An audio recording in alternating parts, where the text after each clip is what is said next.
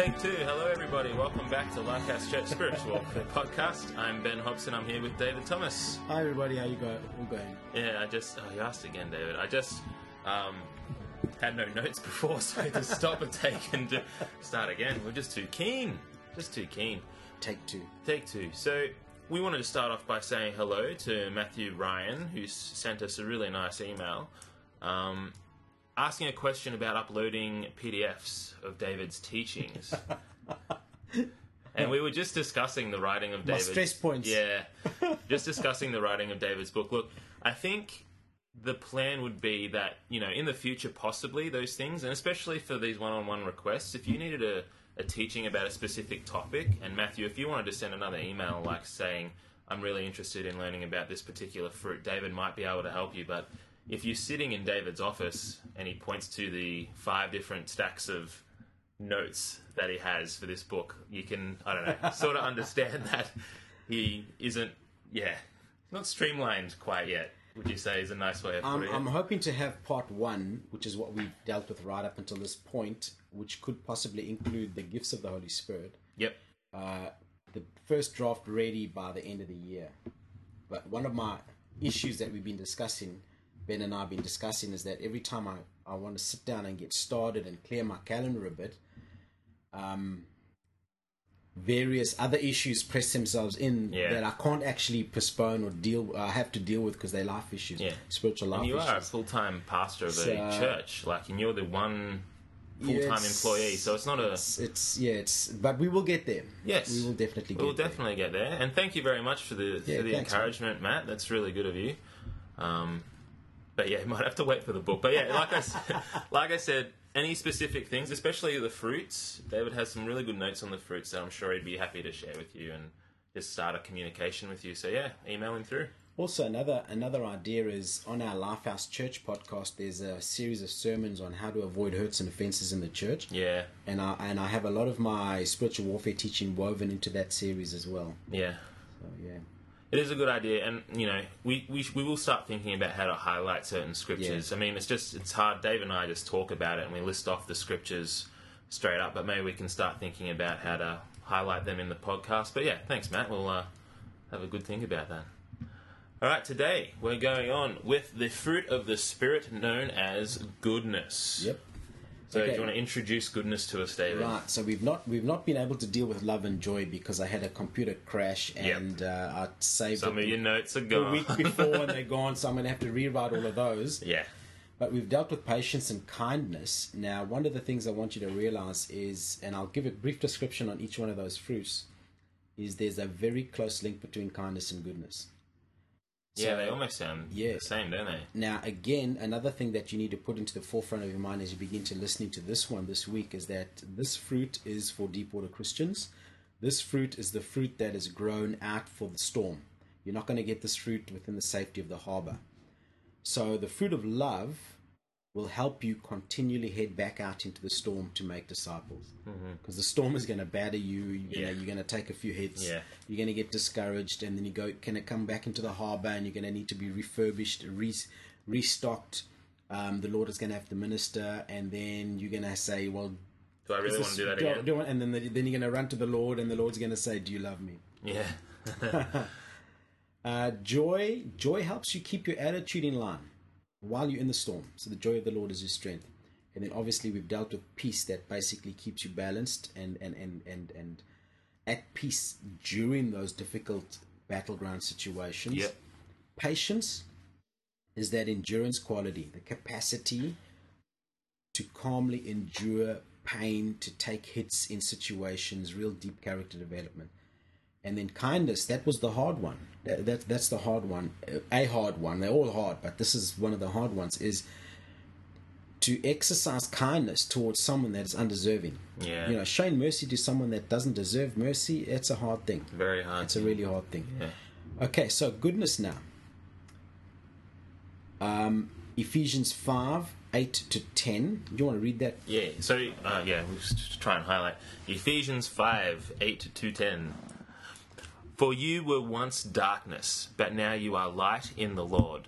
Live as children of light. For the fruit of the light consists in all goodness, righteousness, and truth, and find out what pleases the Lord. Okay, before I just briefly highlight the definition of goodness, there's three things in those two verses or three verses of scripture that I want you to think about and meditate on. Yep. Listen to this. For you were once darkness. Now here is the first one. But now you are light. Mm-hmm. Okay, you got to just think about that for a minute. You are light in the Lord. You are light. So God is light. In him there is no darkness. And now here's Paul writing to the Ephesians, and he is saying, in the Lord you are light. And so when God places you in the kingdom, which is his world, this world, you are light. Do you see all the correlations? Do you see all the links? Yeah. Okay, that's number one. Go and think about that. You are light. Number two, live as a child of light. Yeah. So it's not an automatic thing, obviously. It's something you have to purposefully live like. You're not just you got to live it. You got to live this stuff out. Yeah. Now, what is this light? Well, it's the fruit of light. Goodness, righteousness, truth. Now, there's a link between that, I find personally, and Ephesians 6, the armor, which is the belt of truth and the breastplate of righteousness, really begins to line up. The fruit of light begins to line up. And so do you start to see how your armor and your fruit oftentimes begin merging? Yes. You can't separate them. No, I see. You can't separate this stuff from yourself. You've got to get the concept in your head that the fruit and the armor are part and parcel of who you are. You don't, you as a baby Christian, you put the armor on. But then you've got to start realizing as you grow up in this armor that you don't take it off. It merges into your very being. And that's once you start to get to that level of understanding of the weapons, of the armor, and of the fruit, you start to really begin to step out and impact. You are becoming light. You are light. Yeah. And you start to understand you are light. And then as you begin to understand that, you live that, and you see the effect of people around you. Then and listen, don't think the effect is always going to be, oh, that's good, that's great. No. Because the effect of carrying the armor, the effect of carrying the fruit, the effect of exercising the gifts of the Holy Spirit is you produce in people's lives death or life. Right, so there's going to be a group of people that just do not like you. It's going to be shocking, isn't it? And that's why you need love. Why? Lord, they just bit me. Do you love me? Yeah, well, go and feed him again. Yeah, keep going back after him. I see. And that's when patience comes in, the ability to endure the bites. I'm really interested in going back to joy. The ability to Joy of find the joy Lord. in the bites. Joy. Well, you don't have to necessarily find joy in the bites, because that's not where you place it. The placement of joy is in the Lord. So you go back to the Lord to activate all of these things. You will not activate them in the sheep. Yeah, I get you don't find the joy in the sheep, you find the joy in the Lord. You don't find the peace in the sheep, you find the peace in the Lord. I see. And that's a crucial mind shift. People get sometimes I've had people in church, and I do it deliberately, I must say, okay, to get them upset. But they often get upset with me when I say, well, I just don't love you. Oh, but doesn't the Bible say you've got to love him, love each other, and love one another, and all of this? You're crazy. I can't believe you do that. If the basis of my love is on your and my relationship, it's a very insecure basis. But if the basis of my love is on my relationship between the Lord and myself, and I come to the Lord and I say, Lord, I love you, and he says, you really love me? I say, yes, Lord, I really love you, and go feed my sheep.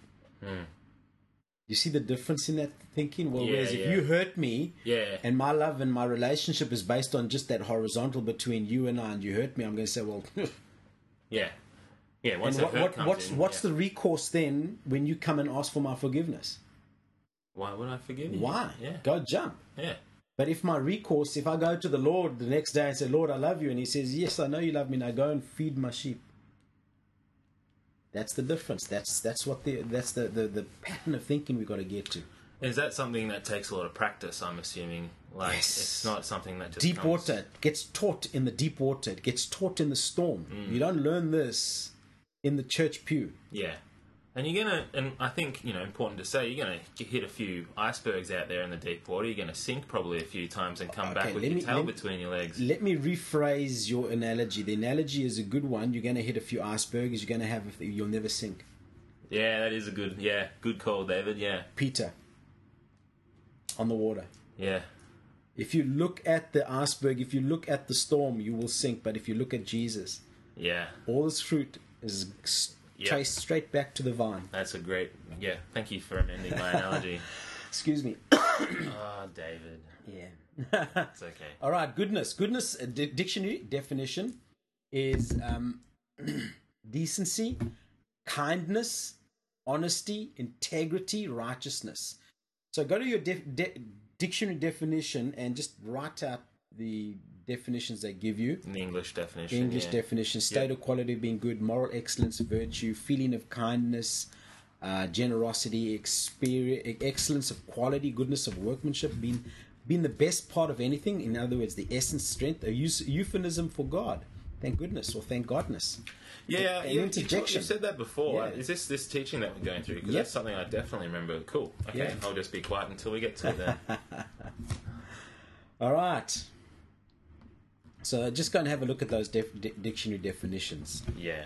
Okay. Now, the next thing that you've got here that you want us to start talking about is that God is easygoing. And I'm really interested in this. What do you mean by easygoing? Because if you read the Old Testament, he doesn't seem like he's that easygoing. He can get kind of angry.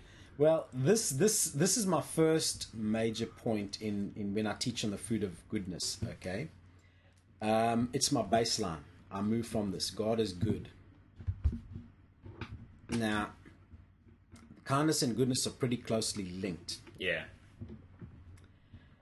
I'm going to make a statement later on that's going to really fly in the face of religious correctness. You love doing that, don't you? Yeah, I do. I love irritating those people. I know, I can tell. Do you do it on purpose? Absolutely. You do? A deliberate intent. Really? You're just an old beta, aren't you? Going out there with your fishing line.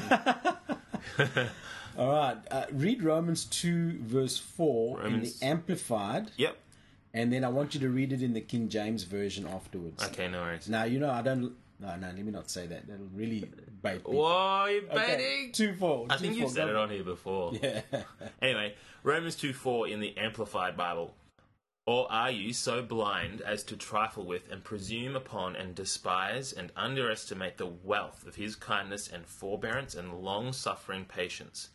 Are you unmindful or actually ignorant of the fact that God's kindness is intended to lead you to repent, to change your mind and inner man to accept God's will? And then in the King James Version it says the same thing, Romans 2:4. Or despisest thou the riches of his goodness and forbearance and long-suffering, not knowing that the goodness of God leadeth thee to repentance? I would have loved to have heard Paul actually say that, because sometimes in writing you get a more sanitized, sort of unemotional thing. Yeah, it can be flat. And oftentimes Paul really climbs into the church. Yeah, he climbs into Galatians. When I say this, you foolish Galatians, it sounds so sanitized. But what is he saying to the church? You bunch of fools. Yeah. If you understand what the biblical definition of a fool is, you've been foolish. Yeah. It's severe. It's like quite a severe rebuke. Yeah, it's not... I like to kind of just make mention of when he's writing about the circumcision crowd, and he says to them, I wish they wouldn't just stop. I wish they would go further and circumcise the whole thing. Literally, I can't remember where it is, but he literally goes that far. I was like, wow. Cut them off. Yeah. He gets really angry. It's no small thing. You don't get that nowadays. Yeah. Okay, now the word for kindness here is Christos. All right? And it is usefulness. It's a moral excellence. It's a gentleness. It's a goodness. It's a kindness. Now, I want you to imagine this. I said God is easygoing. So as I'm going through all of these different aspects of this word, looking at this word from different angles, I want you to imagine yourself actually sitting in the presence of God, who is a good God.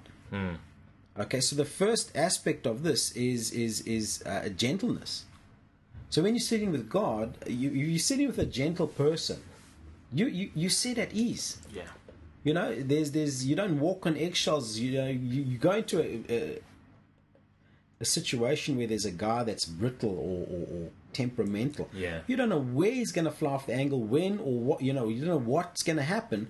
But whereas someone who is gentle, who is good, who is kind, you can sit there and you can just be who you are in their presence. Yeah, and they're going to be gentle. Okay, so that's one aspect of God. God is easygoing. All right. You can also translate this Christos as good, goodly, goodness. It's an adjective, you know, that which is pleasant. So when we talk about people, kindly people, gracious people, a word for that is easy. Easygoing. So you sit in there and you make a mistake and God will say, hey, that's all right. You know, sorry, God. Yeah, that's okay. Don't worry about it anymore. It's gone. Yeah. Keep going. This is God. Yeah. This is God. Yeah. And we see that evident throughout Scripture, don't we? Okay, That so aspect of his character. Good, kind, gracious, pleasant. You know, these are qualities that are not weak qualities. Now, oftentimes when people interpret fruit, they oftentimes interpret fruit from a weak perspective. It's anything but. Yeah. It's anything but. Now, this characteristic is actually there so that you can find repentance. If it wasn't there, you wouldn't find repentance. So if you interpret God of the Old Testament as an unkind God, you wouldn't find repentance. But because God is good, that goodness there, even though it might not seem like it, is actually there for you to repent. Now, here's my statement that makes these religious nutters go crazy. I think God is easygoing within his nature. Why would... Laid back. He's laid back. He's laid back. Why does that make politically correct people angry? Because they base everything on legalism and law. Yeah. And law. And so for them, they love to relate to the Old Testament God. You approach God through A, B, C, D, E, F, and you approach God through X, Y, Z, that we tell you how to approach God, because God is, virtuous. God is and you need to approach God in this manner and that manner. And by me saying that, no, God's easygoing. Yeah. Just call him and he'll say, yeah, what do you want? That drives them nuts. It drives them absolutely nuts. It is pretty awesome to think that God is like that, where you can just say, hey, God, what's up? I just need a hand. I haven't talked to you in 20 years. He's like, okay. but now, this is the warning I place on this understanding.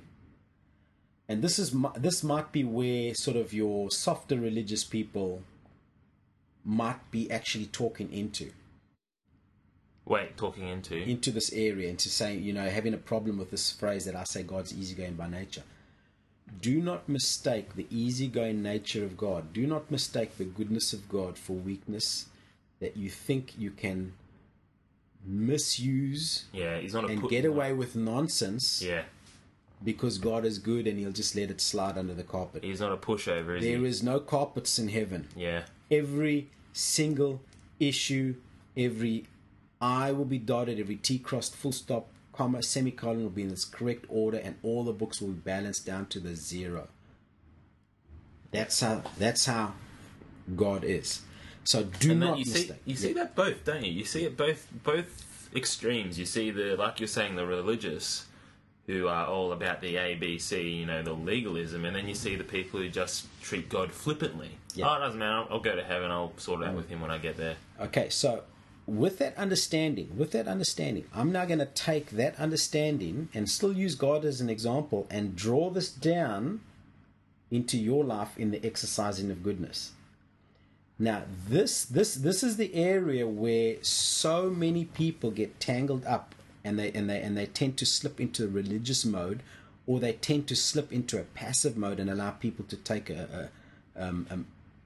advantage of them. I'm probably in my life, I could say that I am the second one of those. I get angry sometimes, to be honest with you, at how people. There was a job I used to have, And because I was so easygoing all the time, I was such a, I was a trainer. I was training all these people, training them up. When I got angry and when I yelled at them, they just laughed. They just laughed at me. Like they didn't see that I wasn't a pushover. They just treated me like I was, and that made me very angry. But not like I'd say anything to them. And anyway, okay, bit of an aside. So don't mistake God's easygoing nature and think that he's going to let things slide. This aspect of his nature is actually to lead people to repentance. Just read Luke 6:35 for me, please. This is out of the Amplified, and this is very, very crucial for you to understand how to exercise the fruit of goodness correctly. Okay. Luke 6:35. But love your enemies and be kind and do good, doing favors so that someone derives benefit from them, and lend, expecting and hoping for nothing in return, but considering nothing is lost and despairing of no one. And then your recompense, your reward, will be great, rich, strong, intense, and abundant, and you will be the sons of the Most High, for he is kind and charitable and good to the ungrateful and the selfish and the wicked. Love your enemies. Be good to your enemies. Be kind to your enemies. Okay, this is the characteristic of how God operates. Now, that is the God of the Bible, yet oftentimes people that are not Christians cannot reconcile that aspect of God's nature with what they sometimes read in the stories of God. And so when we tell them, well, they need to be good, they need to be kind, God is good, God is kind, they because of political correctness and because of the misunderstanding of these words, oftentimes people cannot associate dealing with issues correctly. And so when I'm being and so it's this can be seen from both perspectives, from the perspective of me dealing with my enemy and from the perspective of my enemy dealing with me. So when I'm dealing with my enemy, oftentimes I get told, no, you must be good, you must be kind. And what I'm being told and what I'm being taught is, no, forgive that person and sweep everything under the carpet and treat it as if nothing's happened. Now, biblically speaking, everything I've just said there is correct. Except for one thing, sweep it under the carpet, because we are being good, we are being kind. The enemy, on the other hand, on the receiving end of this, misinterprets my kindness and my goodness for weakness, and so he takes more and more advantage of me. Yeah. And he keeps perpetuating this behavior. Yeah. All right? This is where Christians get really tangled up with the fruit of goodness, because they get hurt over and over and over again because they cannot fully understand what goodness actually is and how it is used. Okay, can I present you with a scenario that you could actually... I'll try to answer it. Yeah, because I heard of a story where a certain church was getting quotes on getting a lot of their roofing redone. They had some storm problems, the roof needed fixing. And so a contractor came around and saw that they were all Christians and said, oh, well, I can rip these guys off because they're pushovers. And so he jacked up the price by a few $1,000s. And so no one in the church really knew what was going on until one person came in who knew what they were talking about, saw it and said, how much did you pay for this? That's much. That's way too much. Why did you pay that much money? What would you do in that situation? What would you do as one of the leaders of that church? To be kind to, goodness, displaying goodness to the person who's treated you like a pushover. If I was the pastor of that church and I released authority to a board to do that, first of all, I'd fire the board and then I'd try and kick myself. It really is fire the board. Fire the board, kick myself, honestly, because that's the stupidest thing. And you know how often that happens? Very often. That's why I mention it. Wouldn't it happen all the time? It's stupidity. It's actually absolute outright stupidity. Goodness doesn't mean you're Matt. Kindness doesn't mean you're a doormat. Yeah, because that's what happened. They were all sort of saying, "Oh no, we won't bother them. Let's just a couple of $1,000. They can use it." And... No, I'm accountable for God as a good steward, and I need to make a profit. And what is fair is fair. I'm not going to gouge him, so I'm not going to allow him to gouge me. Yeah. So what would you do? Would you go and approach the person and say, you overcharged us? Well, no. First of all, I hope it wouldn't happen to me. Yeah. But I'd have a number of quotes. Yeah. And not necessarily take the lowest quote, because then the guy's probably going to give me shoddy Dodgy material. job. But yeah, just do it properly in a business-like manner. So before you actually get into the scenario where you would be, because this is what we're talking about, goodness, I'm thinking like, how would you be good to that person? Do you know what I mean? Like, how would you display the goodness, the fruit of the Spirit of goodness and kindness to a person without, you don't want to sweep things under the carpet, but at the same time you don't Look, want to... if the guy's trying to steal from me, It's stealing, isn't it, really? I'm not going to allow him to do that, and it's not going to affect my fruit of goodness. Yeah. Can you Yes. speak to that for a little bit? Because I might answer it later on as it Okay, comes in. We have cool. different scenarios coming in. Okay, cool. Another use of this word. Now, keep that in mind. Okay, Keep that scenario in Yeah. mind. Okay. Is in relation to burdens and yokes. It's the weight that is placed on you, or the weight that you place on yourself. Now, burdens and yokes, this is a very, very good meditation point. Right? I want you to read Matthew 11, verse 30. Matthew 11, verse 30. For my yoke is wholesome, useful, good, not harsh, hard, sharp, or pressing, but comfortable, gracious, and pleasant. And my burden is light and easy to be borne. Okay. Borne means carried, yeah. Now, do you find sometimes that the weight of your Christian life, the yoke of your Christian message, is light, gracious, good, not harsh, not hard, not sharp, not pressing? It's comfortable, it's pleasant, and it's easy to carry? Now be careful how you answer it, because my next 2 points will expose why that happens. Well, you know what? Sometimes, you know what? It's hard. Yeah. Being honest. Okay. I'm dealing specifically with an issue now that is not dealing with warfare. Okay. Oftentimes when we're going to battle, it becomes hard because it's a battle. Yes. This is in us now. Now here are my 2 points. Number one, and it's amazing how these two things relate to this aspect of our Christian life. Number one, when you live the Christian life fully from your heart, okay, no holds barred, it will be amazing to you how easy it becomes by hitting constantly and regularly the high standards of the Word of God for a disciple. Now the problem comes in when that yoke becomes unpleasant. The problem where that comes from is you living half-heartedly. You've got your foundation on the rock, you've got some of your foundation on the sand, and the stresses of the two yokes. You can't have two yokes on. You can't have the world's yoke on you. You can only have one yoke at a time on your shoulders. So when you're trying to balance two yokes on you, you are going to get hurt. Very interesting point. I've just been reading a lot about desire from the John Eldridge book, and he speaks on being kingdom oriented, and I found that recently has been really helpful to me in just relieving the weight of the world off your shoulders, and you're just like, I've been complicating my life for no real good. It's a much simpler than what I think it is. It's so simple, yeah. Just that's a right. picture of heaven, eternity. Yeah. I've got little to worry about, like. So I understand the point you're making. Yeah. Okay, so let's just push on here.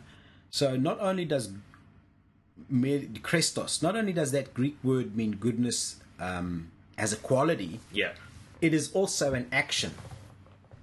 So I'm talking about goodness as a quality within you, manifesting. It's also something that you do. Yeah. Now I'm just going to give you scriptures and wrap this section up. All right. 1 Peter 2:3-4, Ephesians 4:32, and Romans 11:22. So before you get all fuzzy and you're thinking, the goodness of God and this, that, and the other, and God is good. Now I'm coming back to my original point. God is easygoing in nature. So before we get all fuzzy and think, oh, that's so nice, God is so good, and then thinking in the back of our mind, I can pull a wool over his eyes because he's so good and kindly bumbling old man up there. Yeah. All right, read Romans 11:23. 11:23 or 22? Romans 11:22. Sorry. Then note and appreciate the gracious kindness and the severity of God. Severity toward those who have fallen, but God's gracious kindness to you, provided you continue in his grace and abide in his kindness. Otherwise, you too will be cut off. Okay, there's a couple of things in that verse of scripture. If you go and think about it and spend a day just thinking about it, Paul is saying, I want you to take note and I want you to appreciate the gracious kindness of God. But he also says, I want you to take note and I want you to appreciate the severity of God. Yeah. Towards who? Those who have fallen. So what does that mean to you? People who have fallen into sin. What people? The sinners, the worldly people? Yes, from my first inkling was what I'd assumed it was, but is it something different? Yes, it is something different. From people who have fallen. How can they fall into sin when they've been born into sin? What more sin are they going to fall into? That's okay. Yeah, so who is that? Who is Paul writing to there? To the severity. To those who have fallen. People who have died? No. Oh, you're going to have to spell this out. All right. Otherwise, you too will be cut off and pruned away. Yeah, so you're not dead. Okay. So from people who have been cut off? Yeah, and who are those people? Where are they cut off from? God's gracious Yeah, kindness. and who has that gracious kindness? Christians? Yeah. Read that section again then.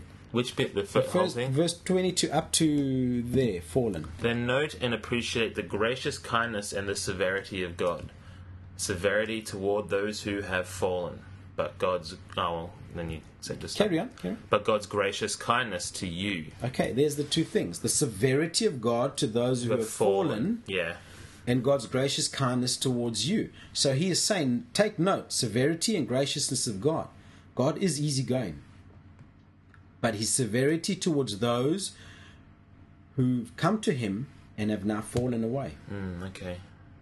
And then he says, provided you continue in his grace and abide in his kindness, otherwise you too will be cut off and pruned away. So, yes, God is easygoing.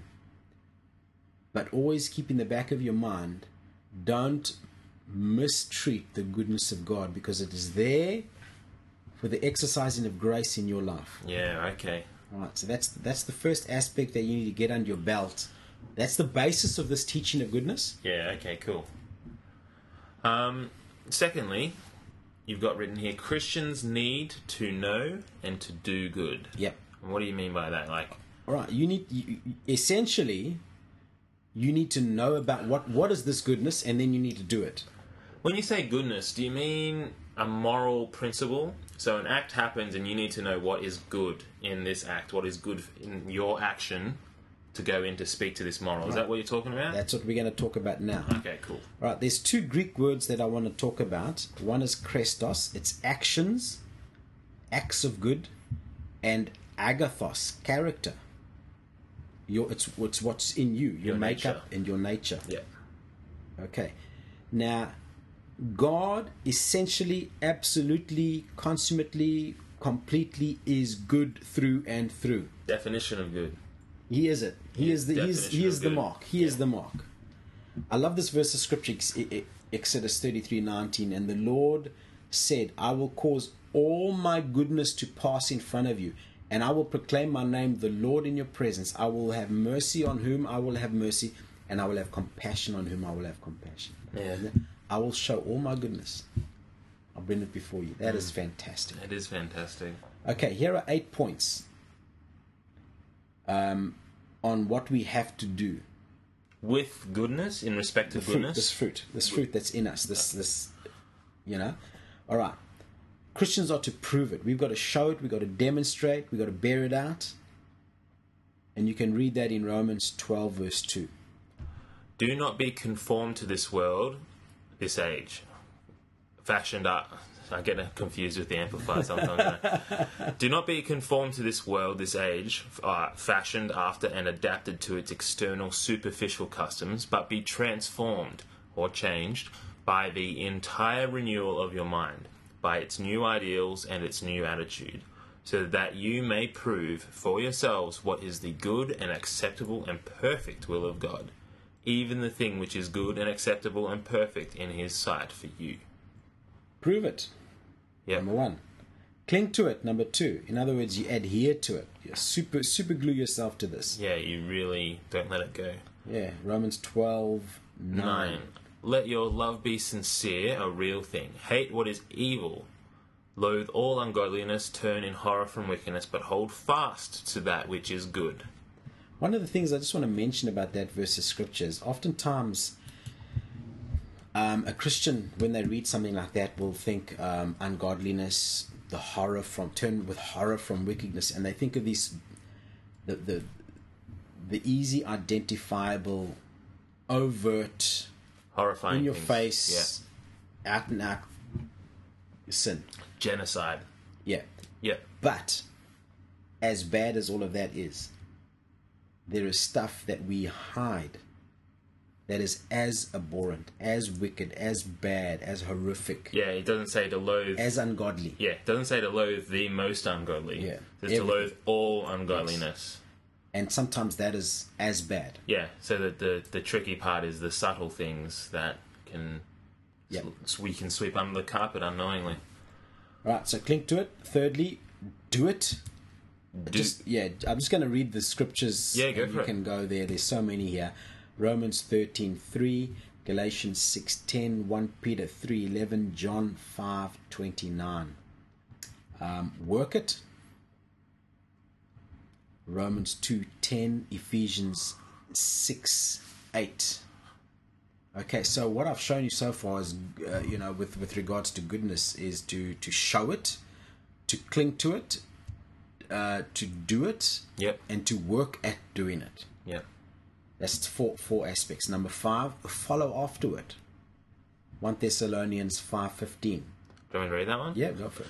See that none of you repays another with evil for evil, but always aim to show kindness and seek to do good to one another and to everybody. Now, be zealous about it. Be zealous of it. Now, zealous is enthusiastic, passionate, Yeah. obsessive. 1 Peter 3:13. Now, who is there to hurt you if you are zealous followers of that which is good? That's an interesting scripture, isn't it? Now, who is there who's going to hurt you? No one. Well, yes, there is. I thought that was the implication from it, yeah. But then also consider it pure joy when you fall into all diverse kinds of things, because The Bible's complicated, eh? it's simple. You're at war. God is both complicated and yet this most simple thing. Simplicity in itself. Man. Yeah, like a single cell organism that we've been watching in church. Yeah. People think, simple, single cell. And then you go like, 3 yeah. billion or more parts. Yeah. All right. Number 7, we are to imitate it. Okay, so that's 3 John 1:11. Yeah, do not imitate evil, but imitate good. Now, what have we looked at so far? Show it, cling to it, do it, work at it, follow it, fanatical about doing it, imitate it. Now, here's the last one. Yep. Now, this is a weapon. Okay? Really, David? A weapon? No way. Surprise, surprise. Christian weapon again. Okay, Romans 12:21. Do not let yourself be overcome by evil, but master evil with good. Yeah. Yeah, you're right in there. You can dominate evil with good. Yeah. Overcome. Master it Yeah. with good. Okay, so that I just wanted to quickly go through that aspect because we've got 2 more sections to go through and we're running a little bit short of time. Yep. Although I've been told not to say that. Yeah, I've been told not to say that too. Do you get that too? I get told don't mention it at all. Yeah, Just we go like for it. Just go for it. And yet we always mention it. Oh, dear me. Because it's just a conversation that you and I have. We can't help but mention it. Don't give us rules. We're going to break free of those shackles, ladies, in our lives. What you wanted to go into next was that Christians need to be intrinsically good. Yeah, inside. Inside. Yeah. And so, how does that work? How do we need to be intrinsically good? What if we don't feel like we are intrinsically good? I'm going to insult a whole lot of boys with this name, and I'm going to insult possibly a nation with this name. Oh no! All right. Don't do it. The Greek word for good, I find it funny. Okay. The Greek word for good is kalos. Oh, really? All right. I knew a Carlos once in my life. So this is not some like Greek wannabe with walking around with a nice low-cut shirt, thick gold chain, you know. Into nationalistic slurs now. Way to go, David. Spike this the polls will go down now. Look, it's a little bit better. That one, I think, is a little bit better than like talking about pigs being in Israel. No, you know what? You know what? I stand by that. I stand by my comment. It was made in ignorance, not like yours, which was made in malice. Oh dear me. Okay. We're only kidding. Is it actually Carlos? Carlos. It looks like Kalos. That's the Greek. Oh, that's the Greek. Okay. All right. Christos. Action. What? Actually got it written down. This is not some Greek wannabe babe magnet with the Actually got it written down. I thought that was off the cuff. And I look back to his notes and he's actually got it written down. You're a weird guy sometimes, David. Actions, acts of good. Agathos, character, your makeup, your nature, right? That disposition. Yep. Kalos, intrinsic. Yep. It's inside of you. Yep. Good, fair, beautiful. The main thing coming through this, honor. Right. Honor. Yeah, right. I tell you what, that is so sorely missing in our society today. Yeah. Is that level of honor, being honorable, being good. I'm going to just unfortunately read you a whole lot of verses of scripture here. Most of them come out of Timothy and Titus. So yeah, 1 Timothy looks like you got a lot there. So just, guys listening, read 1 Timothy and Titus, really, huh? Well, 1 Timothy chapter 5, verse 10, verse 25, chapter 6, verse 18, and then Titus chapter 2, 7, chapter 2, 14, chapter 3, 8, and chapter 3, 14, Galatians 4, 18. Read that. Just read that one for me, The first please. one? Yeah. It is fine to be zealous, provided the purpose is good, and to be so always, and not just when I am with you. Yeah. That's pretty cool. Yeah. I love all those scriptures. They're fantastic. Do you want me to read any others? Or are you happy with the leave them there, because those are essentially where Paul is writing to his 2 young disciples who are running churches, and he's saying to them, well, when you're looking for leaders, this is one of the characteristics you need to be focusing in on. You know, look at a man, look at a woman, and see if they are honorable people, see if they are good. Yeah. And so you need to understand what this actually means to its deep levels. We talk about recruitment and training. When you're recruiting a band of brothers to go around you, why do people get hurt often? Because they don't recruit correctly. So recruit someone who is an honorable person. Yeah. So it's intrinsic. Yeah, and I think, I don't know whether we've talked about that, but we've talked about judging the characteristics of the people who are recruiting you as well. And that's what we've said a lot of the time is look at the fruit, look at the fruit of their spirit, and see what they're coming out with. I want to start wrapping this up, and I want to just start looking at scriptural examples of stories of how this is actually used. What does it look like when you're looking at this fruit? If you're looking for this fruit, or when you want to exercise this fruit and grow this fruit, what does it look like in everyday life? Yeah, that'll be good. Okay, so the 2 things I'm going to show you is Christos and Agath. Oh, I can't even pronounce the name. Agathon, whatever. Agathosune, I think. Yeah, something like that. Anyway, Yeah. I'm a very bad linguist. I nearly failed my Greek at Bible college. Really? Yeah, I had to rewrite a couple of times. I didn't want to know that. Sitting here listening to you for over a year. I passed it, Oh, okay, that's good. but I had to rewrite it a few okay. times. No, that's okay. Okay. The 2 types of goodness now. This is an interesting examples I'm going to throw at you. A kindly goodness and a stern goodness. Christos in action, agathos in character. Now, there's a difference between kindly acts of goodness and stern acts of goodness. Stern acts of goodness which might not necessarily be by gentle means. And this is the one that often sort of trips people up. And these 2 definitions and these 2 stories I'm going to give now could explain the example you gave me earlier about a guy trying to do me out on roof tiles. Yeah, okay. You know, and trying to see. Okay, so this is where it is now. Illustration number 1 is agathos. Okay, the character, the makeup, the nature that is within you. And I'm going to give you a couple of stories. The first one you need to go and read is Matthew 21, verse 12 to 13. It's Jesus in the temple. And then the second one is Matthew 23, 13 to 19. Now, I want you to notice how Jesus exercises goodness here. So do you want to read the first one? Yes. So this is Matthew 21, 12, 13. Jesus entered the temple area and drove out all who were buying and selling there. He overturned the tables of the money changers and the benches of those selling doves. It is written, he said to them, my house will be called a house of prayer, but you are making it a den of robbers. They sell doves in church back then? Well, what was taking place was that you had when you came to the temple, you had to make sacrifices according to your sin. Oh, okay. And there was specific levels of sacrifices. If you could afford this, you would have to buy that or whatever. And the different sins attributed different sacrifices. Now, what these guys were doing is these guys were starting to make a business out of that.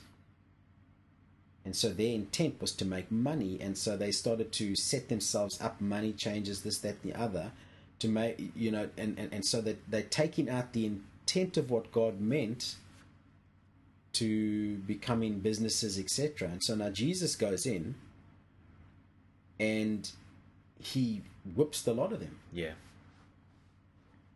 The second one is how he deals with the Pharisees and Sadducees. If you go and read, we're not going to read the scripture here, but Matthew 23, 13 to 19, he climbs into the religious people because the religious people were just laying law and false burdens on people. And so Jesus comes in and he just lays into these guys. Now, what would Jesus come in and say to the church and to the, inverted commas, clergy of our day if he had to walk into the church? What would he do with many of our practices in the church? Mm-hmm. What would he do if he came to... I've got no problem with this. I'm just saying, what would he do if he came to a church fete? Yeah, well... Yeah. Agathos is character. Okay? Now, do you see your illustration in that in any way? Oh, a little bit, yeah, definitely. Okay. Well, he stood up for what is good. Yeah, you know, he stood up because of his internal character of goodness, his essence. He stood up in the face of what would be perceived to be good. Yeah. He called it for what it was, and he just threw it out. Yeah. Now, PC and religious correctness will go, oh, you can't do that. Yes, you can, because you're acting from the goodness that is within you, and you can discern what is right and what is wrong, what is good, what is not good. Mm-hmm. Right, the second illustration is Christos, is action.